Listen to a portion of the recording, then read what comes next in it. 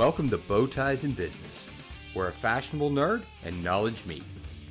Regardless of whether your career is just starting, steady, or stalling, join me and a collection of business and thought leaders who are experts in their field as they share their decades of first-hand real-world experience from the ground floor to the executive suite and every corner of the business world. Hi, thanks for listening to Bow Ties in Business. I'm Tim Kubiak. As always, you can find us on our socials, find bonus content on the site, timkubiak.com. And we're back with Barry Pullis for the third part of 3 interviews. The first one, we talked about preparing for job interview. The second one, we talked specifically about preparing for sales job interviews. And we did talk about a few other things along the way there, as well as making career changes into sales and in different positions of sales. And then finally, today, we're really going to focus on that best practice for working with a recruiter. So, Barry, thanks for being on again. Oh, you're welcome. It's a pleasure.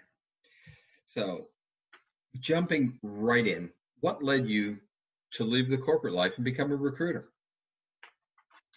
Wow, I'll make this try to make it a short story. I had been with D&B 17 years, and I just hit a point where I'd been a VP of sales for 6 years out of the Orange County office, running large territory all the way Texas, draw pretty much a straight line north up to Minnesota and everything west, and traveling a lot.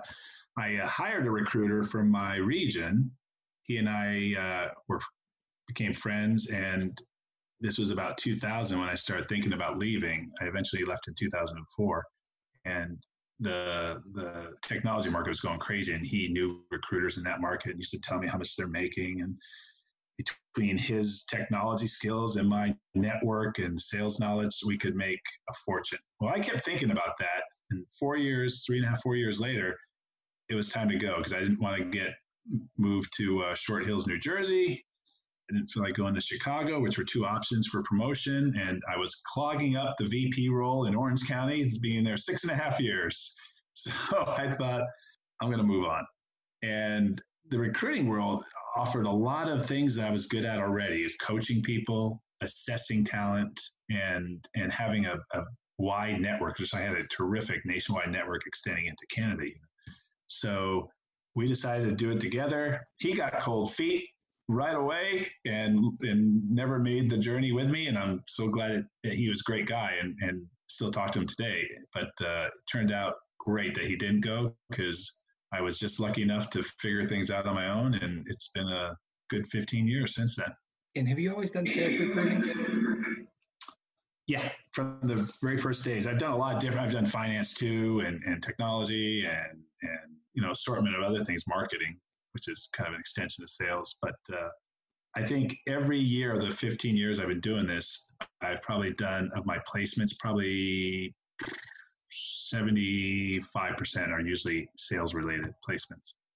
That is definitely specialization in your field. Yes. Which leads me to the next question. Often you hear the term recruiter.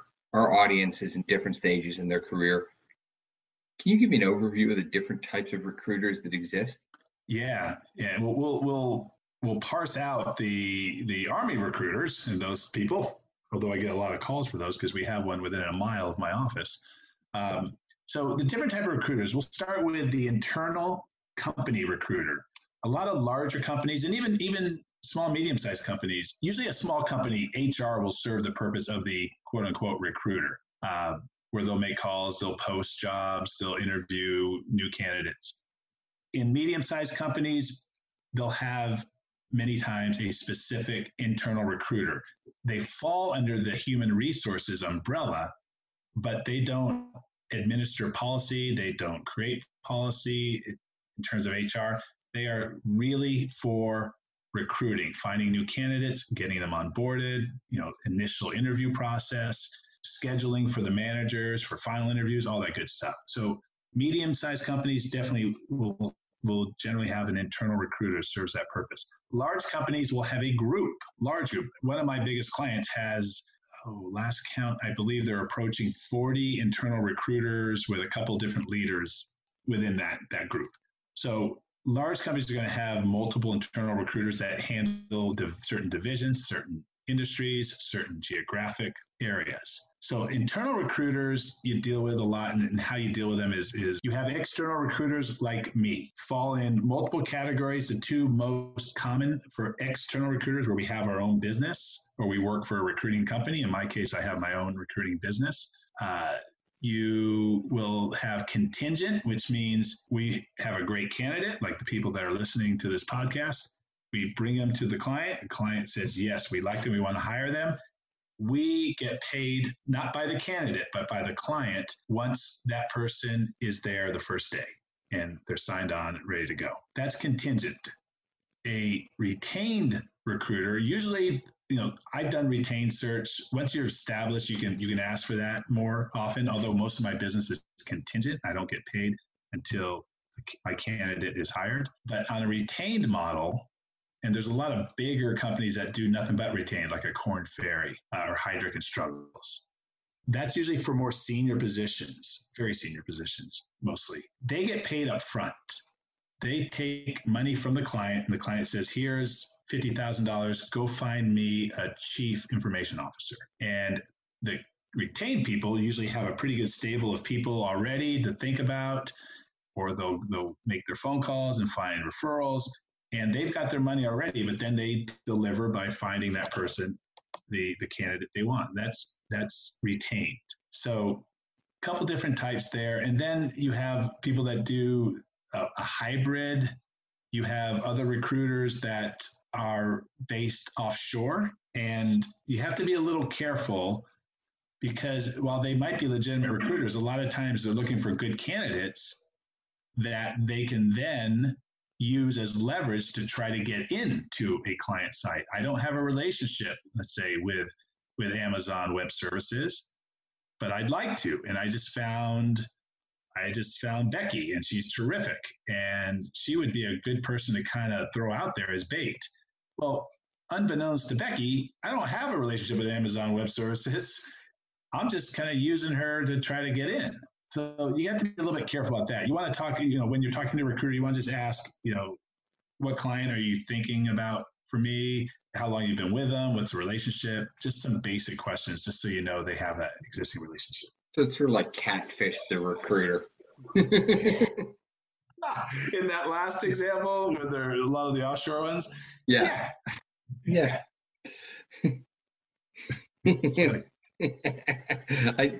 Be honest, I didn't even know about or think about the offshore recruiters and how they would do that. That's fascinating to learn. Yeah, and it doesn't happen too often, but I come across that stuff because I'm in the field. There's very few things that are done offshore that are done in modest amounts, so that wouldn't surprise me. It's a bigger problem than we realize. Yeah, I hope not, but yeah. Let's talk about your role. How does a recruiter like yourself assist the job seeker and the employer throughout the process? That's the balance, isn't it? Because, for me, I've been on the other side. I when I was at Dun & Bradstreet, I get calls all the time where, the best recruiters are going to do a good job walking the fine line between representing the client and representing the candidate. And if you're doing a good job representing the candidate, that means you're preparing them really well. It means you're giving them an excellent chance of winning the job. But it also means you're upfront with them and being honest with the feedback and letting them know this client doesn't like these types of things. And you're describing some of those things. You want to minimize that.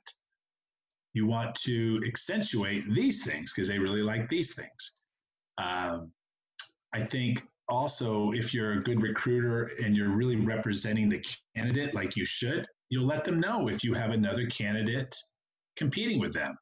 That was always a tough thing for me. And Tim, I think you've known my work enough to know a lot of times I like to put a single candidate in play because I really believe that's the person that can get the job done. I think this is because I know your needs well enough. Let's see what you think about this one first. And I don't know why I've done it that way, but when I have had multiple candidates in play, I'll let them know. I'll let the candidates know.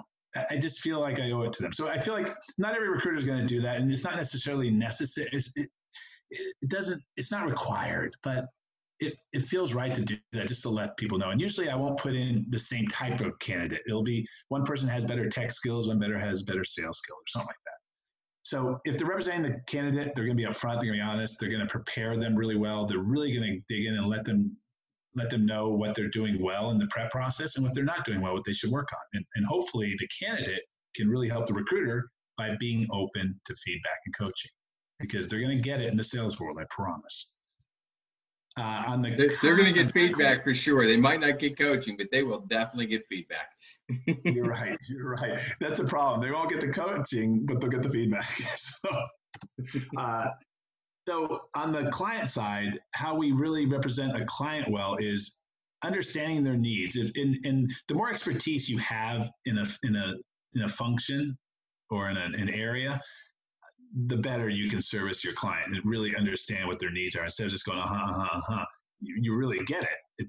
You really know what they're talking about, and you can add to it. And you can sometimes question them and say, why are you looking for those types of skills for this type of role? Because I don't usually look for that. And I think you and I may have had conversations like that, where I just wonder sometimes out loud, why is that important to this role? Also, if you're representing the client well, you're going to be honest about your candidate and say, every recruiter is going to say they're looking at other offers, so we have to move quickly. I won't do that, but I'll let them know when they are looking at an offer, by this date, you're going to have to do something, or we're going to lose them, and not pressure you, just a fact. And it helps when you've been working with a client for a long time. Like, I think we had that case in a past situation, right? I had a candidate I was interested in, and they had another offer that was coming in faster than I could get mine through. Yeah, that was good. Yeah. As the hiring side, that was great feedback, because then I could go stand on somebody's throat and get it done, where it didn't take the natural course that would have taken another 7 days. You're right, and it helps when there's that mutual trust between client and recruiter, where they know that it's not like the typical recruiter who might always say they have another offer. If you cry wolf too many times when you really need it, they're going to ignore you.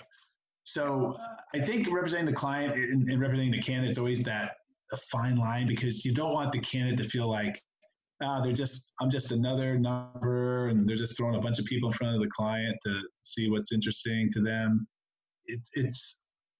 And always following up with the candidate if they don't get the job is crucial. And I'm just still, I'm amazed, but it doesn't please me to be amazed by this. It's sad that I get praise from candidates for following up with them after they didn't get a job, just to let them know. And just to say, here's why they went in this direction.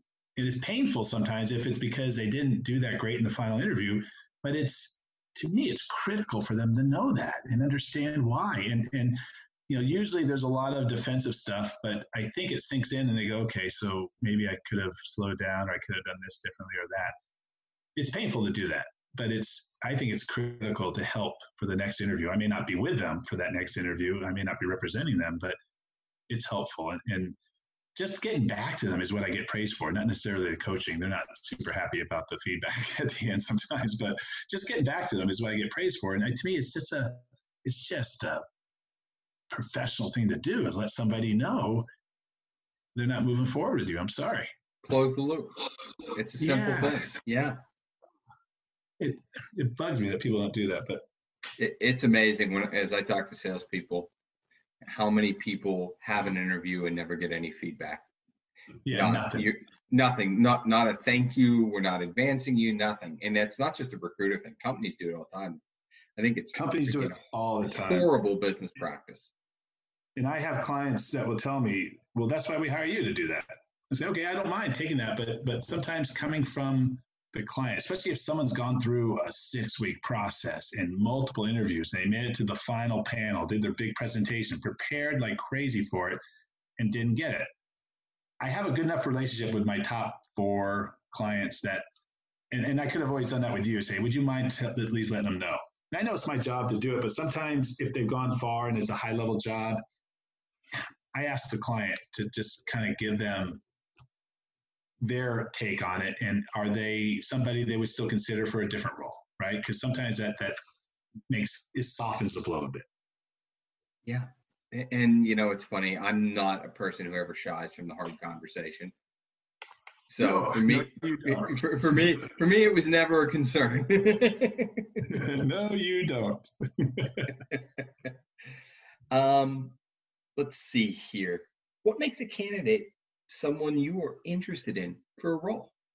What makes it okay? Wow, so many things, right? Let's start with the skills and their background. Number one, first and foremost, and they did a good job representing the skills in the background, not just super high level platitudes, but specific stuff. I was responsible for this. I performed in this way. So skills and background, big. Now, once I'm engaged with them and we're working, willing to take coaching and feedback is critical. And this is going to sound incredibly arrogant, I think. So maybe we can edit this if it sounds too arrogant, but I actually have good advice for these candidates that has been tried and true for over 15 years.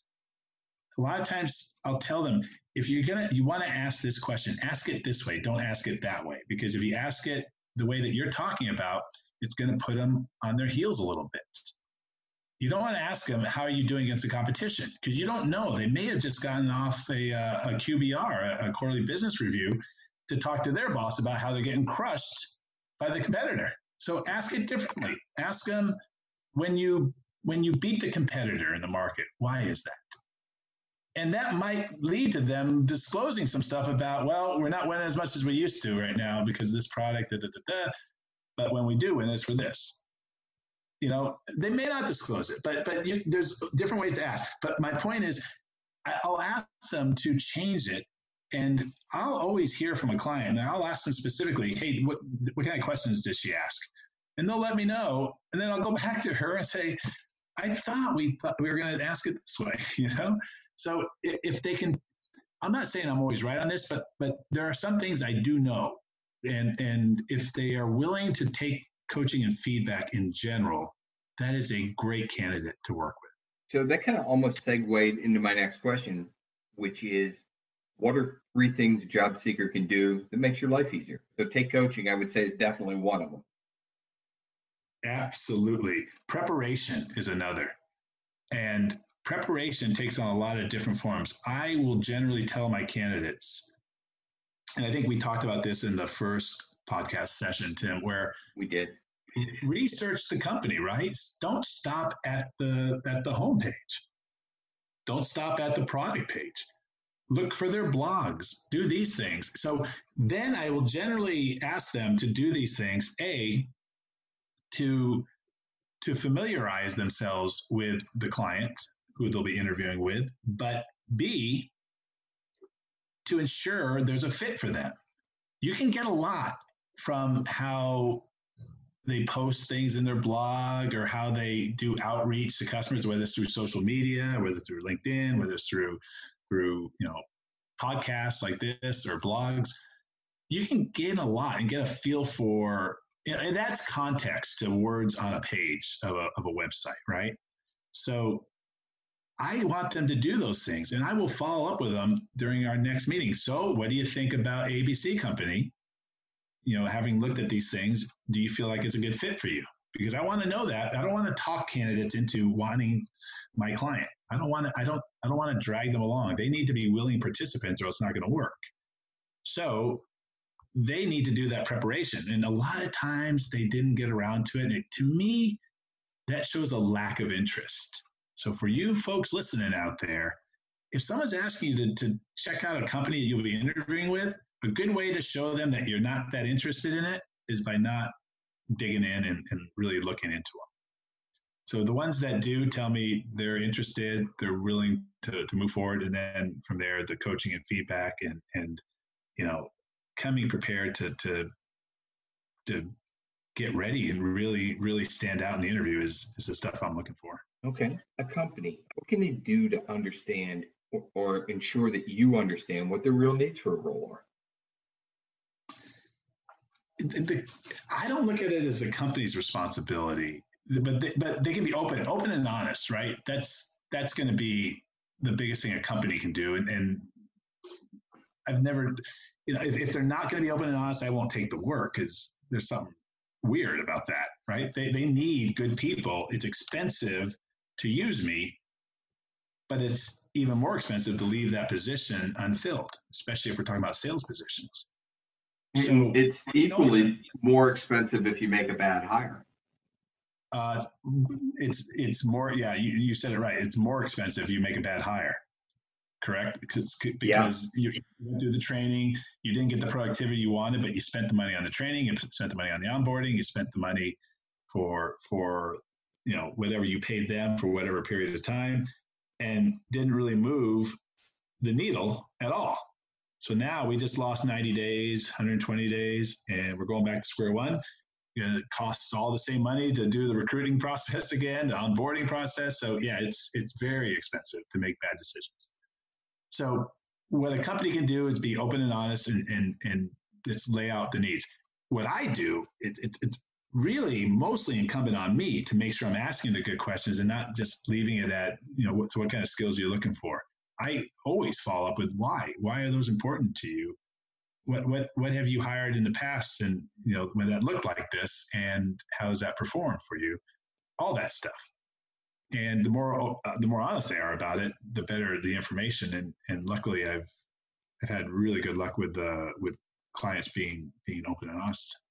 Have you seen clients' ability to articulate what they need shift or evolve? Not that they're being dishonest, but just as they work through that process with you? Situational. Again, I think the higher I'm up in the organization, and this is something I had to do and not just stay within HR, human resources, and the internal recruiter, because they're sharp people that sometimes lack awareness of how their groups work. I have a couple clients in the data analytics field, and which has been my world for 30 years. So I know that space extremely well, and they generally don't even talk to me about the roles because I ask questions they can't answer. So now they put me just in front. We don't even start with HR. We go straight to the hiring manager because we talk the same language, and that's very helpful. So it's not so much evolving. I evolved, I think, to make sure I'm going to the right source, so I'm not putting an HR person into an uncomfortable position, not be able to answer a single one of my questions. I'm talking about, how deep does their predictive modeling knowledge need to be? Do they have to know, multi-regression, multivariate regression analysis, or they have, a lot of times they won't know the answer to that. And it's important though, because these roles are going to depend on it. And I can put a candidate in play that they say, well, they don't have this one skill because the HR person didn't know to ask. That's a pretty deep conversation, I would think. Or is it obvious by industry and it just sounds deep because you used 4 words I didn't know? Oh, the multivariate. Yeah. But it depends on the roles, because that's part and parcel to certain roles, right? For especially when we get into predictive modeling, there's some just basic things people need to have depending on what their role is. If they're going to be a technical consultant versus an actual programmer or a decision scientist, right? Which is people that actually build the models. So it is a detailed conversation. In the higher level of the role, the more we have to get into those. But to your question of, has it evolved where it's tough for them to really understand to answer the questions? I don't think so. I think it's easier for them to answer the questions because they have a lot of these, especially my clients tend to be bigger and publicly traded. They tend to have consultants that help them really, really lay out what they want. I don't always agree because sometimes they do it off of industry research and saying these skills are best for these types of roles. And I look at it and go, I mean, if they want to make a lot of friends out in the field, that's great. But if they actually want to sell, you probably want a little harder skill here or there, I don't think it's gotten harder. I think it's actually easier for them to understand. It's just, if you're at the HR level, they're such generalists. They don't have as good a grip about the nuanced stuff. Does that answer it? I don't know if I talked around that one too much. No, it answers it, because they're not going to have, they don't work in the business, right? They will never have the practitioners or the line of business manager or even the executives functional knowledge of what that really takes. In my opinion. Correct. You're on the button, and it's great when the recruiter has a good relationship with the HR team so that they're not feeling possessive and threatened, that they let the recruiter talk to the hiring manager directly rather than kind of be posers and pretend they have the knowledge, or at least surface level enough that they put you off and say, it's not really that important. We're looking for this, and this, and you get that. That's all we need. Well, that's incorrect. That's a good way to put 5 candidates in front of them and none of them make it past the first round.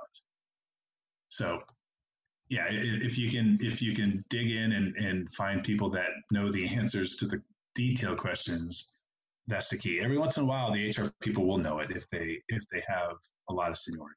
Job seekers, what can they do? You talked about preparation being key for an interview.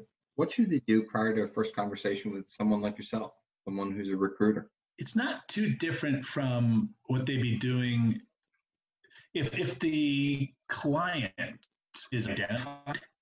That's the main thrust of their effort and work to understand. And they can check out the background of my firm and what I've done in the past. So I don't worry about too much of how much they know about me. It shows basic research. That's cool. It's always good to, drop a little bit of information that you did research on the person you're about to talk to, because it's kind of expected. But they just need to be open-minded and have done some prep work on the client that I introduced to them already, I would think. Because I don't have deep conversations with candidates that just call me out of the blue. Usually they're referred to me by somebody, or I made an initial outreach call to them. That makes sense? It does, which leads me actually to my final question. What makes somebody appealing on a LinkedIn search or something when you find them that you pick up the phone or do the outreach? Appealing on a LinkedIn profile is going to be very much like the resume, skills and experience, and a clean LinkedIn profile that if I have picked up a resume, like it was referred to me, or I picked up a resume on one of the resume sites, excuse me, if that resume doesn't match LinkedIn fairly closely, it doesn't have to be identical. If it is identical, that is more than okay, but it has to match. You can't have different timelines in there. That's a big red flag. Something's wrong there. Either you have horrible attention to detail or you're fibbing on one of the profiles. Neither of those are good. So they should resemble each other very closely. LinkedIn gives you a little more latitude to editorialize a little more, put a little more of your personal stuff in there, which is great. No problem with that. But the basics of your experience, your work experience, and your skills should map really closely to your resume. So that's important to me. And then when I see a resume and I compare it to LinkedIn, let's take it from one. I mean, to me, LinkedIn is more of a business platform. I know a lot of people still call it social media, but to me, it's a business platform. But we'll put it under the social media umbrella. An appealing LinkedIn profile also doesn't lead me to an unappealing Facebook or Instagram profile. Which Instagram, they'd have to have an open privacy setting, but if you got a Facebook profile that really reflects strongly on your early young days, where you were very fond of the ever popular double flip off or cake stand or whatever. Hey, I was in Motley Crue. It's perfectly fine. I know your background. And that's long enough in the past. The statute of limitations has run out on that because it's been 50 years, but still. but you know what I'm saying. It's it depends on who you're interviewing with too, because some firms might be equally fond of the double flip off as you are, right? Back when you were 19 or 20.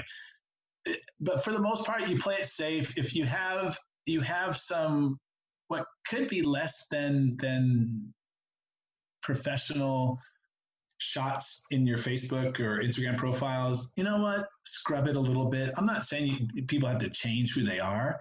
You still want to, show your personality. But if you're looking for a job, we don't know who's looking at that. It could be a very tolerant, open-minded person that, you know what? They've done their share of cake stands too. But we don't generally, going from a LinkedIn profile looks so good, and then every once in a while, it depends on who I'm hiring for. If I know they're going to be looking at Facebook profiles, I'll check it out first. But I don't do it for that many. But when I do, it's one of those where you kind of hold your breath and hope for nothing too incriminating. And again, don't want to change people's their free-spirited approach. At the same time, scrub it a little bit. You can always post them back up after you get the job. And that is such a tough thing, right? Yes. I live in the Midwest, right? And I stick out like a sore thumb here in so many ways. So things that I wouldn't blink at, the guy 2 doors down would lose his mind at. I mean, right. And you just don't know. By the way, for anyone listening, I personally use Facebook a little bit for my business and mainly to upset my in-laws. So. Yeah. And again, you just said it. I mean, beauty's in the eye of the beholder, and offensive things are in the eye of the beholder. You may have a photo of taking a gigantic bong rip from you made it yourself with all kinds of, you MacGyvered some crazy materials into this awesome bong you used throughout college. Well, most people look at that and go, that's not great. But then for a mechanical design guy, you might look at that and go, this is brilliant. You see how he brought the tube up here? Most people look at that and go, that may not be great, but it's in the eye of the beholder. But to be safe, probably best just to scrub it a little. That's good advice. And the other thing is, and I tell people this all the time, actually, you should lock your profiles. Yeah, go all the way. Go all the way, lock your profiles. And it's funny, I had this conversation with my wife. I had posted something on Twitter over the weekend. She's like, people that want to do business with you might read that the wrong way. And I'm like, then they probably don't want to do business with me. But I'm 50 years old.